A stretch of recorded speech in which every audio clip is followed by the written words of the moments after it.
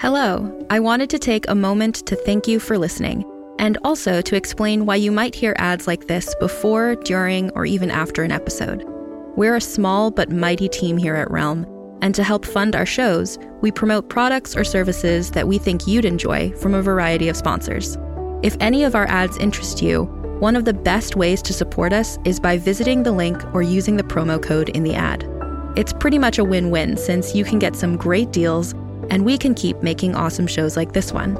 You can also visit realm.fm/partners for more information about our sponsors and how to access the different promotions. Thanks again for joining us in our corner of the universe. Listen away. Are you thinking about getting into Dungeons & Dragons? Maybe you're looking to expand your horizons as a DM or a player. If that's the case, then it's time for you to check out the Dungeon Cast, the best D&D podcast out there that helps you passively learn all about the game just by listening. Join co-hosts Will and Brian as they break down the lore of a rich multiverse 50 years in the making in a lighthearted and beginner-friendly way. They cover everything from character creation options to tips for dungeon masters. There's something for everyone, no matter how long you've been playing TTRPGs. Find the Dungeon Cast anywhere you get podcasts or on YouTube.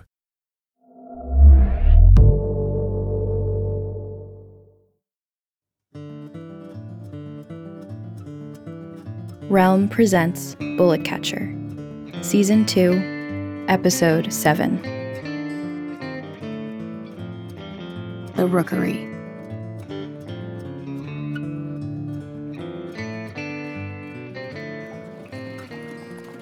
The wagon grinds to a halt, and the irregulars pile out into the muddy lot and disappear into the Vardos, or the Big Top, to work on their performances.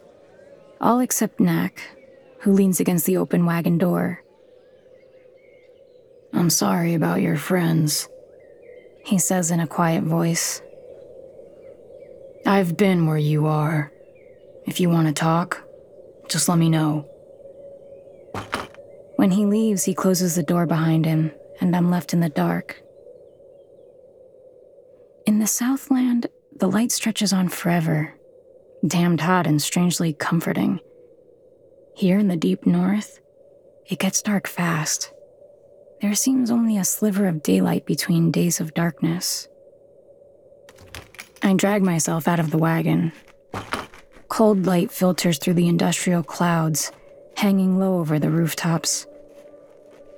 The warm glow of the irregulars' Vardos surrounds me. Music and the smell of food cooking drifts through the lot, and I realize I have nowhere to go. Knack had lent me his Vardo to stay in, but I can't go back there now. I wouldn't be able to stand Knack's attempts to help, to make me feel better, those big eyes of his pleading for me to talk about it. So what if he's felt what I'm feeling? It's not like it's the first time I've lost someone I care about either. I've been to this dance before. I know all the steps. At the edge of the semicircle of Vardos, there sits a small, darkened trailer, standing askance of the otherwise uniform formation.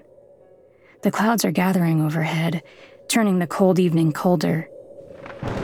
In the distance, the approaching storm voices its arrival with a crack of thunder. Pulling my coat close against the wind, I make my way across the lot towards the dark Vardo. The latch is splintered and broken. I push the door open and step inside. In many ways, this Vardo reminds me of Knack's. The wood walls are painted gold, red, and teal, but the paint is faded, peeled, stained. The small picture windows are broken or blackened with dust. The wind blows in, shaking the ratty curtains. The iron stove sits in pieces to one side of the room, as if it had been in the midst of being fixed but was suddenly abandoned. The bed dominates the back of the Vardo. The sheets and blanket are neatly made and would look ready for sleep, if not for the layer of dust and cobwebs spanning between the posts. Outside it begins to hail. The sharp plick-plick sounds of ice bouncing off the roof fills the cabin. I step deeper inside and sit on the bench that lines one side of the interior. Beside me is a small wooden toolbox with the handle of a hammer sticking out the top. I pick it up and weigh it in my hands. The head is tinged orange and red with rust that looks like blood. And And then I don't know what happens, but I'm on my feet again and swinging the hammer like a sword around the small room. I bring it down on the bed frame and the storage trunks and the broken iron stove. I break all the windows that weren't broken already. I break the faces off the angels and saints and animals, carved into the walls and benches and storage trunks. Outside, lightning flashes. The thunder sounds so close it nearly feels like it's me making it boom and crash. I scream until my throat burns. And when I'm finished, everything's broken. The sound of the door creaking open snaps me from my rage. And when I look up, there's Knack and Mal standing in the doorway staring at me. Knack looks around the Vardo as if taking inventory. Then he fixes me with a hard look and marches off into the hail without saying a word. Mal watches him go before turning back to me. "You're angry," she says, eyeing the hammer in my hand. "That's good. Anger will keep you alive. Anger will make the people who did this to you suffer." She looks at me as if trying to discern whether I hurt her or not. Then she turns and seems about to go, but stops. "Come to my Vardo at first light, and I'll teach you to use that anger." And then she slips out the doorway and I'm alone again. The hammer slips from my hand and thuds dully to the floor. I sit on the edge of the bed and stare out at the muddy lot, and beyond that, the streetlights descending into the dark. A spider that had been hiding in the folds of the sheet scuttles for cover. Mal's shadow darkens the window of her Vardo, staring back at me. I lie back on the hard bed, dusty like a tomb. I'm suddenly exhausted, and despite the cold, I let sleep find me.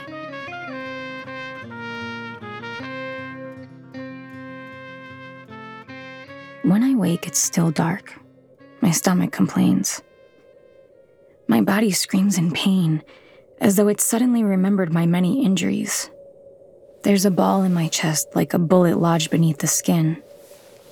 Sitting up, I'm surrounded by everything I destroyed yesterday.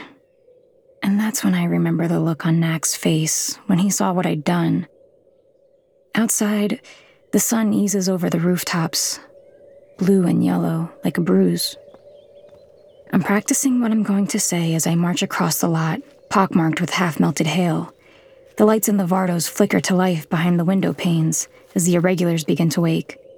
The door swings open before I knock. "You're late," Mal says, glaring at me. She waves my words away. "If I'm going to teach you what I know, there's no time to waste." She steps out, latches the door behind her, and begins to march away. "Wait," I call to her. "I don't even know what we're doing." She turns and looks at me like I'm an idiot. "I'm going to teach you how to hurt people." Mal leads me through the early morning crowd. To where? I'm not sure. I keep my head down so as not to be recognized. Mal turns an angry eye at me and says, "Why are you dragging your feet? If I'm going to teach you, you must be quick." "But if I'm recognized..." Mal's laugh is sharp, mean, and without any humor in it at all. "No one is looking for you, my dear." "But the posters and the news reports..." "They broadcast this morning that the gunslingers had killed all the criminals associated with the sinking of the riverboat. No one is looking for you." "But just because..." "Because nothing. If the radio tells people to be afraid, the people will be afraid. If the radio tells them not to worry and to buy more things, then that's what they'll do.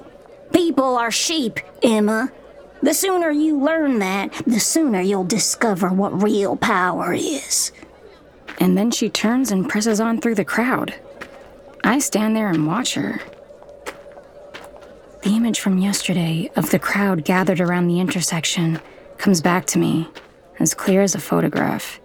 The expressions on their faces as they looked at the only people I loved in the world, lying dead in the street. It's the same look I've noticed people wear at hangings. A look of sickly superiority, fascination, excitement.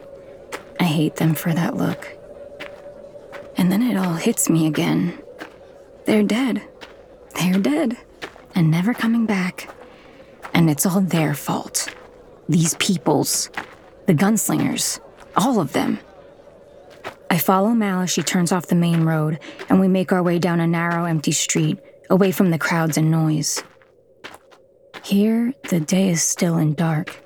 Without anyone around, a deep silence pervades this place. In the city, there are no birds chirping, no animals snuffling in the dirt or lizards dragging their bellies along the ground. Here, the silence is deathly cold. The narrow street opens up into another wide avenue, speckled with coal-blackened cobblestones and lined with decrepit buildings, slouching towards one another like wizened men. This is the Rookery, Mal says. A slum of old warehouses, machine shops, and row houses. We follow the avenue for a while, passing a defunct coal refinery, a metal smelter where the cooled iron lay, spilled and frozen around the broken works, and a whole village worth of houses in various stages of falling down, peopled with squatters who watch us with suspicion as we soldier past. Even after so many years of disuse, the air is heavy with smoke, and the ground and walls of the buildings are layered with coal dust, thick as paint. The avenue ends at the gates of a tall, old building made of coal smoke-stained stone. The gates hang bent and open, and Mal squeezes through into the wide, unkempt courtyard. I shuffle through after her. "What is this place?" I ask as we make our way to the building. An old hospital for the factory workers. Long shuttered. They call it the Nest. Stay close. No telling who may be inside. The large front doors must once have been an intimidating sight. The passage into the building stands 20 feet high, but the doors lie on the stoop as if blown off their hinges. Beyond the entrance, a deep impenetrable blackness greets us. Mal doesn't pause, but presses into the building without so much as striking a match, and I hurry behind her so as not to lose her in the darkness.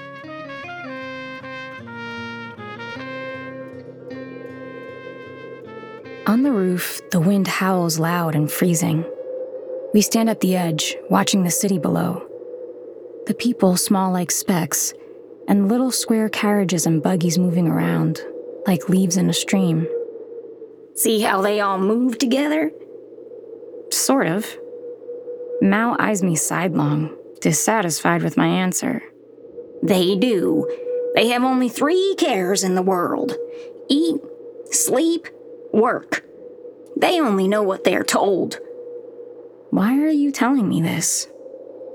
Because you are a person who lets their emotions get the better of them. No, I'm not that person. You are. I've listened to your stories. I've seen how you acted when the gunslingers murdered your friends. They weren't just friends. Mal waits a moment before speaking again. She smirks, happy that I've proven her point. As for me, I can't stop picturing Lobo's and Cass's bodies in the street, the blood-stained sheets covering their forms. If you're going to get revenge, then you're going to have to learn that most people are either monsters or sheep. But that's enough for now, she says, cutting me off. I expect my students to keep their mouths shut and their eyes and ears open. Her words remind me of growing up, of the sisters at the orphanage. Face to face, I realize for the first time how much taller Mal is than me.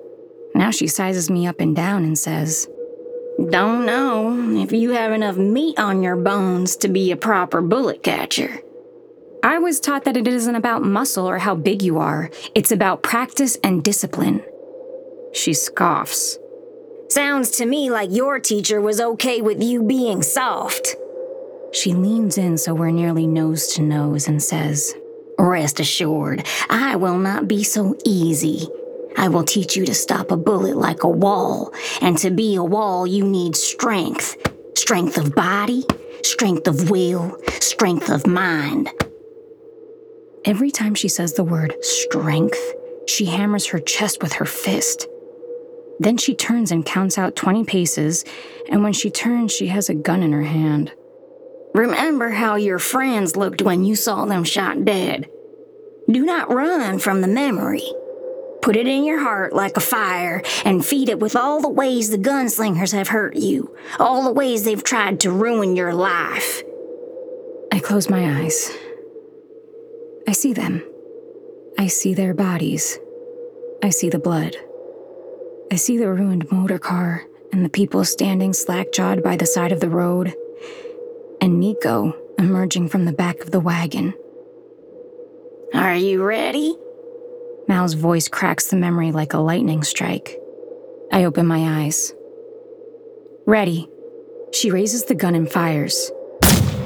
I spin easily away. It's become nearly second nature. I'm moving even before Mal pulls the trigger, and by the time the bullet leaves the chamber, I'm ready.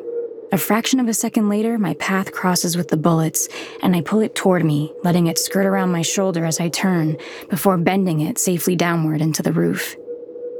These aren't dancing lessons, Mal barks. I'm not teaching you to spin and dip. Attack the bullet, damn it! She stomps up to me and presses the gun into my hands. What did I say? I said be a wall, not a lily.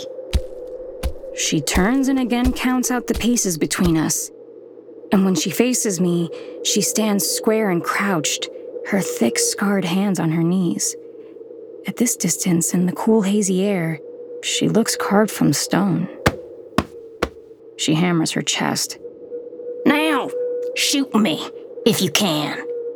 I hold Mal's shooter in my hands. The weight feels cold and alien. The gun is old, recently polished, and oiled. I wrap my fingers around the careworn handle, and suddenly it doesn't feel so strange anymore. This terrible thing. And I raise the barrel and shoot.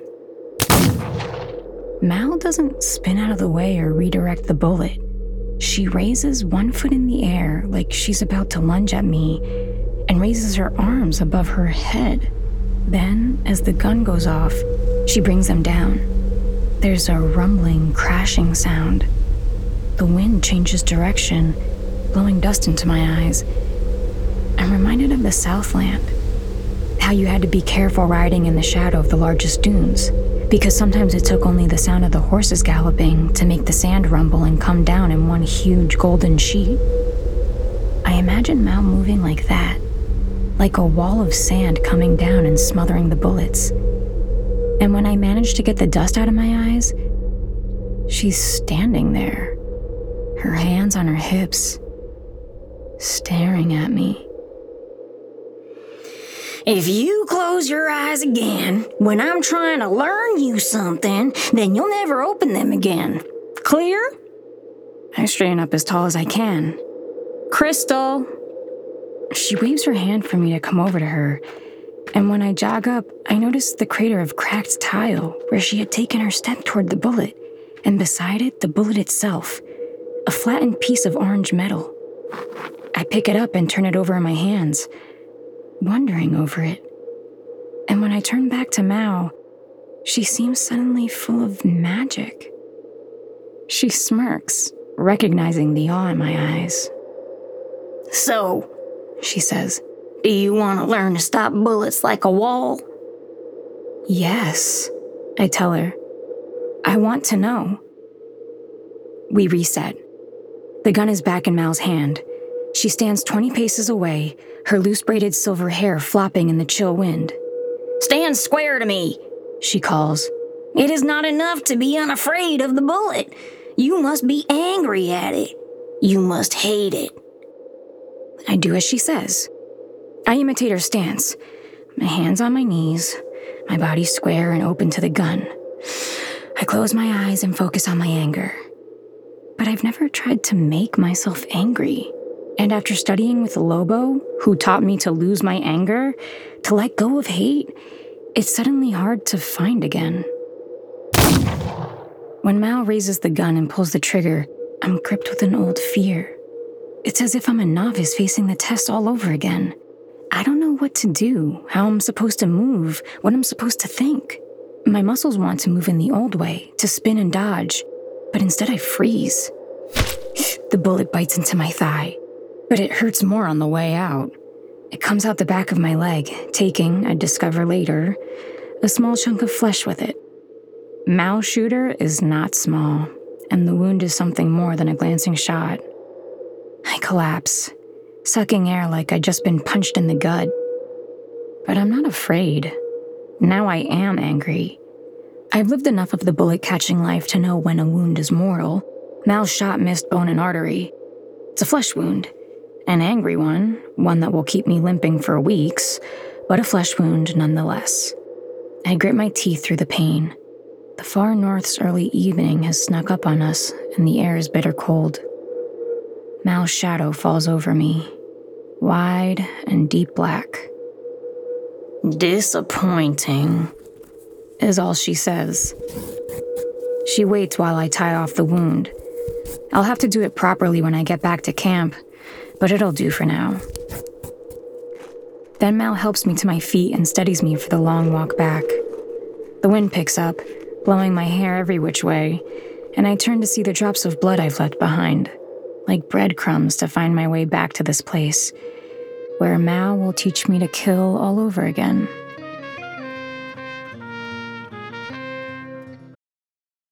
Hey there, this is Justin Bartha. I made a funny new podcast, King of the Egg Cream. It has the greatest cast in the history of podcasts with actors like Louis Black. I'm torn by my feelings for two women. Bobby Cannavale. You can eat it, or if someone hits you, you can put it on your cut. Melanie Linsky. I wonder what these marvelous things are that look just like boiled chicken feet. Jason Ritter. I can break things and pick locks and kill people. Michael Stuhlbarg. The whole point is to inspire people that they should make themselves better. Ari Grainer. No, don't whet its appetite. What are you, an idiot? Me, Justin Bartha. That's not just any egg cream, that's a Lemke's special. And all narrated by the hilarious Richard Kind. This is the story of Harry Dalowitz and how he rose from nothing to become New York's King of the Egg Cream. So if you like funny true stories, come listen to King of the Egg Cream, available wherever you get your podcasts. Mal drops me like a sack of dead cats on the steps leading up to Nax Vardo. She raps on the door, and from inside comes the creaking and shuffling of Knack, rising to answer. Mal is already making her way back to her wagon by the time the door swings open. "What the hell happened here?" he calls to Mal, and without turning, she hollers back, Whatever it was, it's your problem tonight. He looks down at me, and in his eyes I can see that he's still angry for how I wrecked the other Vardo the night before. I half expect him to tell me to get lost. I wouldn't blame him if he did. Since our meeting, all I've done is cause him grief. But then he lets down a hand, and I take it, and he helps me up and inside. He sets me down on the bench and begins rummaging in a cabinet for bandages and needle and thread. "I'm getting blood everywhere," I say. "Don't worry about it." He comes back with his arms full of bandages. He sets it all down in a pile beside me. Gingerly, he unwraps and peels back the cloth I'd covered the wound with. It's soaked through with blood. "How bad is it?" I ask, if only because it seems the appropriate thing to say. "It's not good," he says, "but you'll live, and you'll get to keep your leg. It's going to leave a wicked scar, though." "I'm used to those," I say, laying back. He uncorks a bottle of clear alcohol and pours it over the wound. The shock of it makes me sit straight up. He pushes the bottle into my hands and says, "Drink. It'll help." I bring the bottle to my lips and tilt it back. It goes down like fire. It's nothing like snakebite or whiskey. It tastes like the stuff they put in motors to make them go. It takes him a good half hour to get the wound sewn up and bandaged, and by the end of it his hands are covered in blood. It runs down his arms and pools on the bench and floor of the Vardo. He fills a wash basin with hot water from the stove and soap. He wipes the blood from my leg with a damp rag and wrings it out in the basin, turning the water a deep red. Then he folds up the rag and presses it gently to my forehead. The warmth feels good, and suddenly I'm so tired I could fall asleep this instant. "You're pale as a sheet," he says. "I'm fine," I mumble. "I never said you weren't." I had had my eyes shut, but the way he says those words make me open them again. The way he looks at me, like he's somehow both worried for me and, I don't know, admiring? No one's ever looked at me like that before. Back at Dimitri's, sometimes a man would get drunk and wander into my washroom or try to grab me when I went out front to sweep or gather up the dirty glasses. And they'd look at me like a coyote looks at a rabbit, their eyes half closed as if that would keep me from noticing them staring. And it would take a swift slap or me stepping on their toes as they tried to grab me for them to realize I wasn't that free meal they thought I was. And then they'd rejoin their drunken compatriots and they would laugh at me. And then I think about the man aboard the steamship, the one who wanted more than just a grab and a laugh, the one I killed for what he wanted from me. Hey, where are you? It's Knack's voice, breaking through my thoughts. You look miles away. I guess I was. I sit up again and try to swing my leg off the bench. Thanks for the help, but I reckon I'll get out of your hair. Don't be ridiculous, he says. You're in no shape to move. He says all this with that same stupid expression he was wearing before, that mix of concern and admiration. Or lust, or whatever the hell it is. Don't look at me like that. His face drops. Like what? Just don't. I'm not interested. He nods, his face serious. Okay. Okay? Okay. But you still shouldn't sleep in that old Vardo. You'll catch fever, and then you'll be as good as dead. And I don't want to have done all this work for nothing. And now I can tell he's joking, my rejection rolling off him like drops of water. Fine. Fine. I can feel the smile trying to bubble up from beneath the surface, and I do my best to push it back down. But it must have come out a bit for the way Knack smiles back at me. Fine, I tell him. Then he helps me to the bed and lowers me down to the soft, feather-filled mattress. Moments later, I'm already asleep, consumed by the candlelight and warmth around me.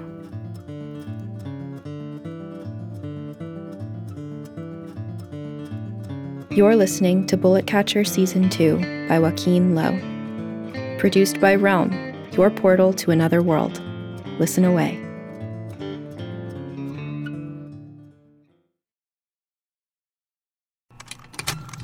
Contained herein are the heresies of Radolf Burntwine, erstwhile monk turned traveling medical investigator. Join me as I uncover the blasphemous truth of a plague-ridden world, that ours is not a loving God, and we are not its favored children. The heresies of Radolf Burntwine, coming January 2nd, wherever podcasts are available.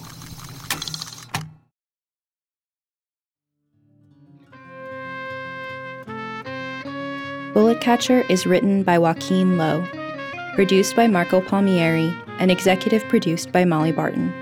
Performed by Inez del Castillo. Audio produced, directed, and designed by Amanda Rose Smith. Additional editing by Corey Barton. Original theme composed by Hashem Asadolahi, with performances by Justin Morel and Josh Deutsch. Cover art by Christine Barcelona.